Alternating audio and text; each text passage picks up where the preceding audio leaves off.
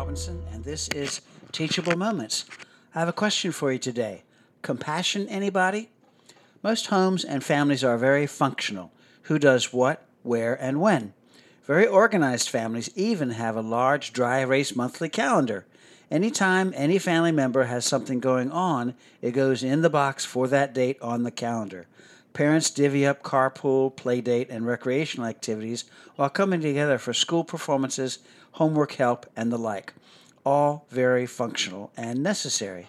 But what about the other times when things aren't going smoothly? 6-year-old Joey was supposed to be doing his homework, copying manuscript letters 20 times each on lined paper with his pencil. "This is stupid. I hate this. Why is my teacher being so mean?" he yelled as he crumpled up his homework paper and then stabbed it with his pencil. 12-year-old Jasmine is in a growth spurt and has grown out of some of her favorite outfits.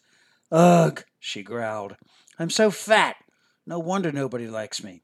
She tore through her closet, ripping off the hangers all of her fat clothes and crying as she threw them in a pile in the middle of her bedroom.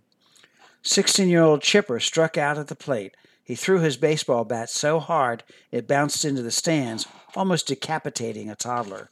Normally an all-star, Chipper found himself in a proverbial slump. "I quit.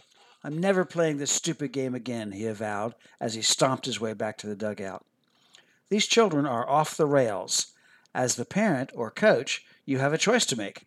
Do you rail against the child, maybe even threatening that child to get themselves together or else?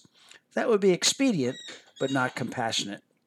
Do you straighten out Joey's crumpled paper, pick up Jasmine's discarded clothes, and then ask her to help with making supper? That might help you feel better, but it's not compassionate. Do you slip a water bottle through the fence to Chipper and tell him, "You'll get him next time, slugger"? That may be well-intentioned, but again, not compassionate. Compassion is your go-to when things are not going smoothly. Compassion puts the child's feelings first, putting all else on hold until your child is through the emotional storm. It's more than empathy, that is, feeling for your child. It's more than active listening, where you feed back to them what you think he's feeling. Compassion is both what you say and do with your child in the moment. It's also what you don't say and do. Parents are hardwired to fix their children, minimize the intensity of affect, be critical or corrective of what they are doing. Whoa! Remember, while it's inconvenient, inappropriate, or just plain silly, your child's meltdown is not about you. Go to and be with your child. It's about them. Help them back in control in their way and in their time. Listen with all your heart. Try to creatively convey what you think they're feeling. Hold and comfort them if they'll let you. When the storm has passed, it is only then that you can help them correct the situation. "Sweetheart, I'm so sorry that you're going through all of this. Now that you've calmed down, can we work on ways to avoid a blowout like this in the future? I've got some ideas. Can I share them with you?"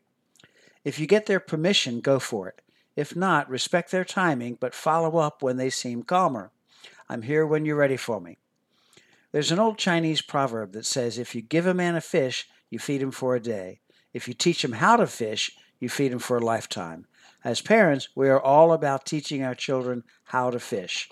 How can we help our children look at even the most egregious emotional meltdown and see it as a blessing in disguise? That's compassion. If these comments stir questions of your own, contact me through my website at www.thereformykids.com or email me at johnrobinson00@bellsouth.net. I'm Dr. Jonathan C. Robinson, licensed clinical psychologist and author of Teachable Moments, Building Blocks of Christian Parenting, and this has been Teachable Moments. Teachable Moments, Building Blocks of Christian Parenting is available online at amazonbooks.com and in local and national bookstores. More on Dr. Robinson at tmcpinc.com.